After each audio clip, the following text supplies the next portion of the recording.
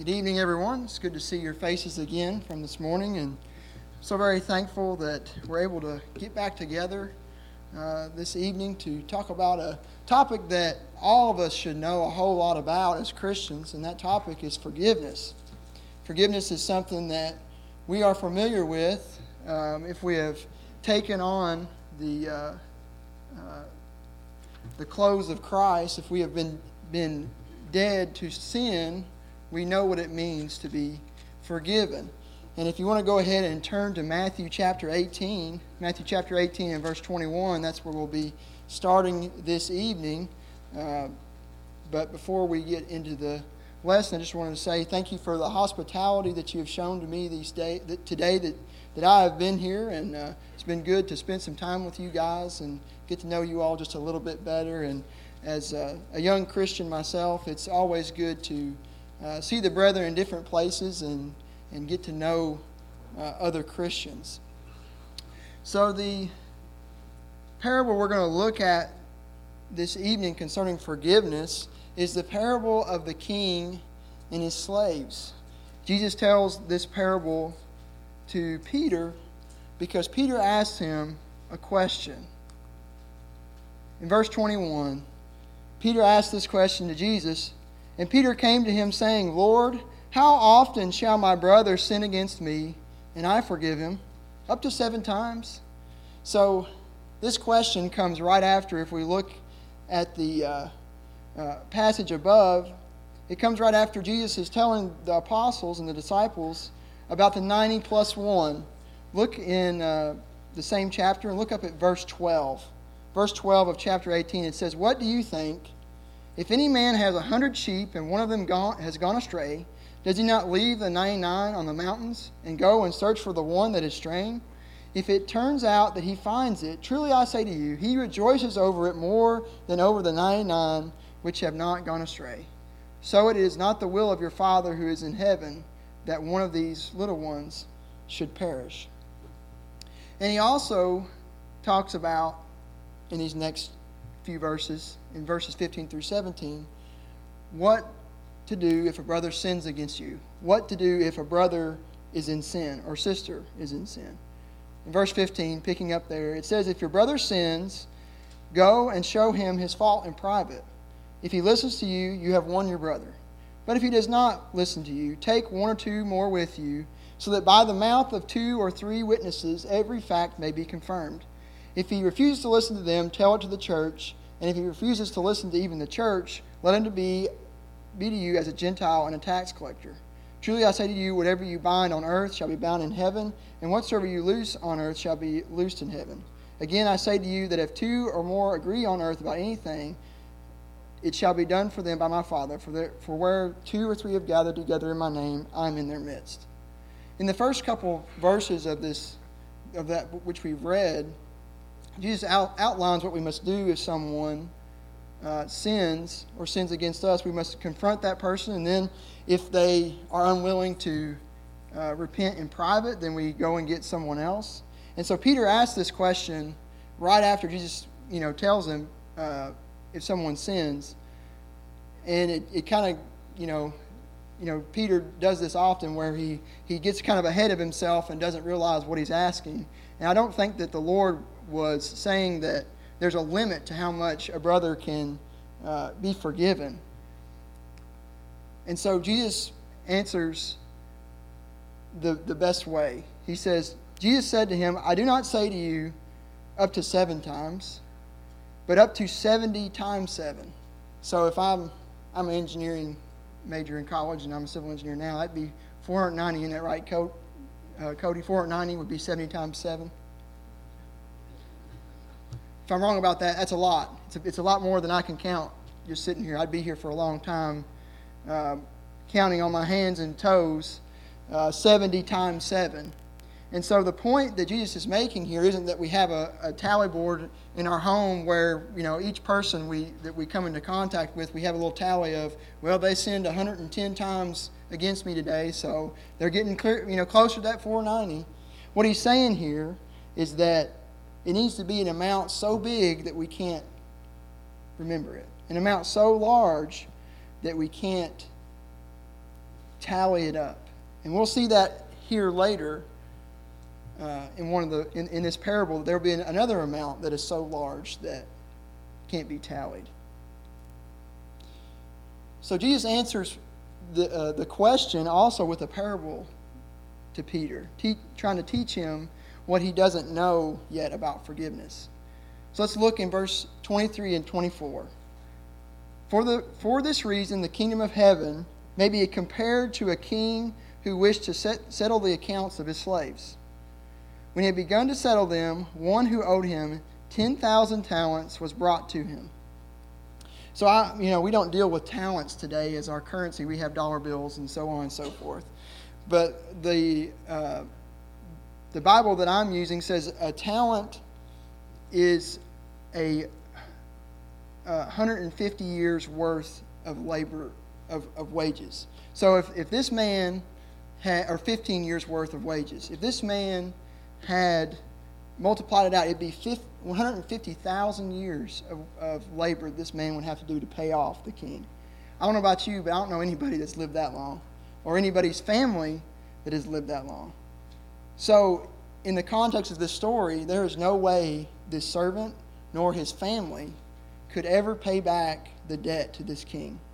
There is no earthly way that he could do this. So let's continue in verse 25. But since he did not have the means to repay his lord, he commanded him to be sold, along with his wife and his children and all that he had, and repayment to be made. So the king comes up with this is what I've got to do. He owes me so much. I just got to get rid of him because I need to cut my losses and put him out of my kingdom because of the fees that he's racked up against me. And there was nothing that this slave had that the king did not own.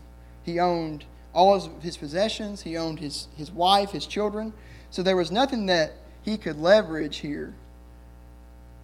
But as we look in verse 26, the slave does come up with a way to save himself from being sold and his family from being sold. Verse 26. So the slave fell to the ground and prostrated himself before him, saying, "Have patience with me, and I will repay you everything." So the slave, he humbles himself. Falling prostrate means he probably laid himself on the ground. It reminds me of Joshua when the angel comes down. It literally means he put his face in the dirt so that he would show utmost respect to the king, so that the king would listen to him. And he knew he couldn't repay the debt. There was no way he could. This sum of money was something that never could be repaid based on his income. And it was clear based on his reaction that he didn't want to leave the kingdom. I know that slavery is an awful thing. But if this man was good to his slaves, it would be a bad thing for him to be sold to someone else who may treat him poorly, who may treat him in an evil way. So this slave wants to stay in the master's kingdom. So in verse 27, the king answers the slave, and he says, "The Lord of the slave felt compassion, and released him and forgave him the debt." So the slave gets what he wants. He gets to stay in the kingdom. The debt is erased as well. He doesn't just say, "Well, you can stay longer, but you've got this debt. I want to accrue interest on it." No, he wipes it completely away. It's gone. It's like it never even happened. But in verse 28, we know the rest of the story, right? The slave makes a bad choice. But that slave went out and found one of his fellow slaves who owed him 100 denarii, which is about 3 months' worth of wages. And he seized him and began to choke him, saying, "Pay me back what you owe." So now the tables have turned, so to speak. Now the slave that once was on the benefit of forgiveness is in its position to give forgiveness to a fellow slave.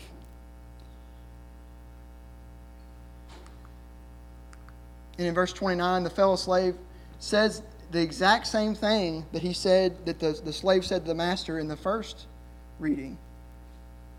So his fellow slave fell to the ground and began to plead with him, saying, "Have patience with me, I will repay you." In verse 30, we see where the slave makes a mistake. But he was unwilling and went and threw him in prison until he should pay back what he was owed. And now the king hears about this. Verse 31. So when his fellow slaves saw what had happened, they were deeply grieved and came and reported to their lord all that had happened. Then summoning him, his lord said to him, "You wicked slave, I forgave you all the debt because you pleaded with me. Should you not also have had mercy on your fellow slave in the same manner that I had mercy on you?" And his lord was moved with anger and handed him over to the torturers until he should repay all that was owed him. And Jesus equates that to what will happen to us if we do not do the same in verse 35. "My heavenly Father will do also the same to you if each of you does not forgive his brother from your heart." The reason why the Lord of this nation, or whatever he was Lord of, showed compassion to his slave was not because he was going to get that money back. It wasn't because it would benefit him financially. Exactly the opposite. But it was because he wanted that slave to learn a lesson about forgiveness. If I forgive you, you ought to forgive someone else. If I can forgive you this insurmountable, unimaginable amount of money, no amount of money that this slave had ever seen, then you need to be willing to forgive a small amount when that arises. The Apostle Paul also has the same attitude about forgiveness. Let's look over in Ephesians chapter 4. Ephesians chapter 4.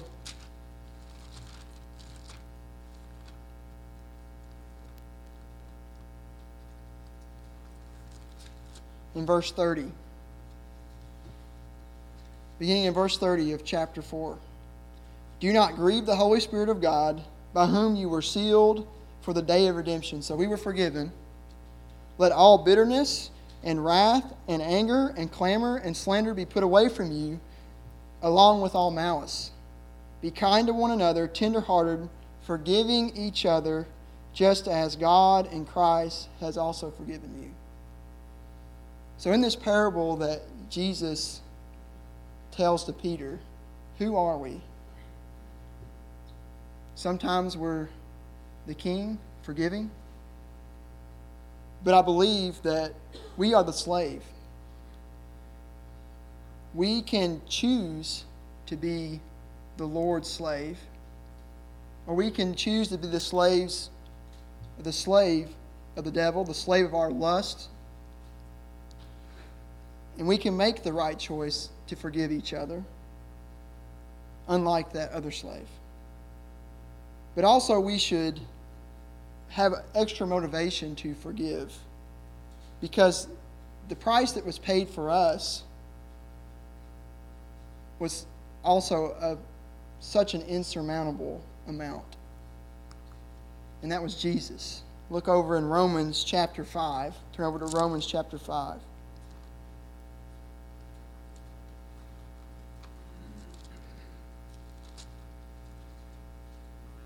Romans chapter 5, beginning in verse 6. "For while we were still helpless, at the right time Christ died for the ungodly.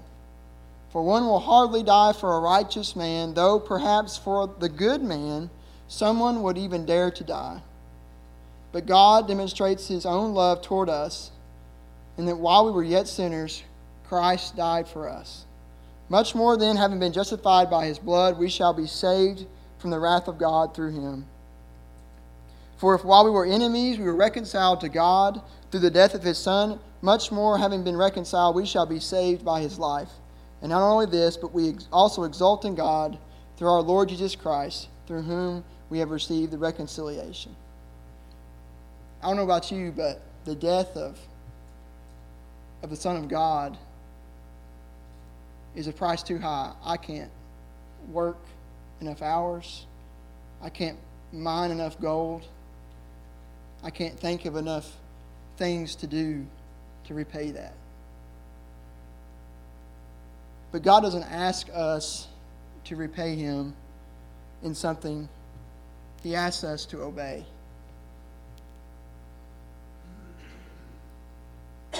And asks us to emulate Him.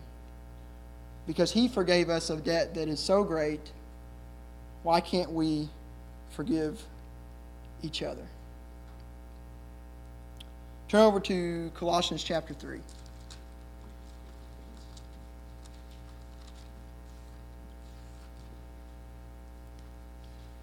Colossians chapter 3, verse 13.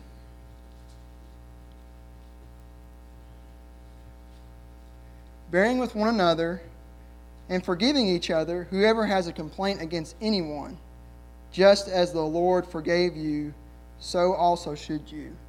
So the Apostle Paul is not just limiting forgiving people to forgiving other Christians, but anyone, and not just a sin, but a complaint, something that may be minor. Don't let these things stay in your heart. If you have an issue with somebody, go talk to them. Most of the time, they didn't mean it. Most of the time, it's just a simple misunderstanding. And yet it can be something that leads us to show partiality, and then that can lead us to be in a wrong relationship with God.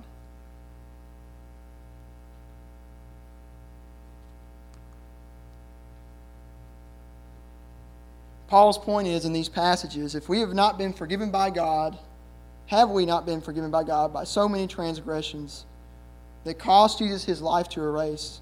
Can we not forgive any earthly slight, complaint, or sin of another against us, or even against God? If we do not forgive others, we are showing that we do not fully remember or appreciate the sacrifice that Jesus made for us. This will be the last passage we look at. Turn over to Luke chapter 15. Luke chapter 15. We know this passage pretty well. It's probably one of Jesus' most famous parables. It's the prodigal son. And if you look back into your memory banks, a man had two sons, and one of them he wanted to go ahead and get his inheritance. And his dad gave him his inheritance, and he went off, and he had riotous living, and he lived in sin, and he lost all his money. And then this is where we're going to pick up in verse 17 of Luke chapter 15. Verse 17. But when he came to his senses, he said, "How many of my father's hired men have more than enough bread? But I am dying here with hunger. I will get up and go to my father, and I will say to him, Father, I have sinned against heaven and in your sight. I am no longer worthy to be called your son. Make me as one of your hired men." So he got up and came to his father.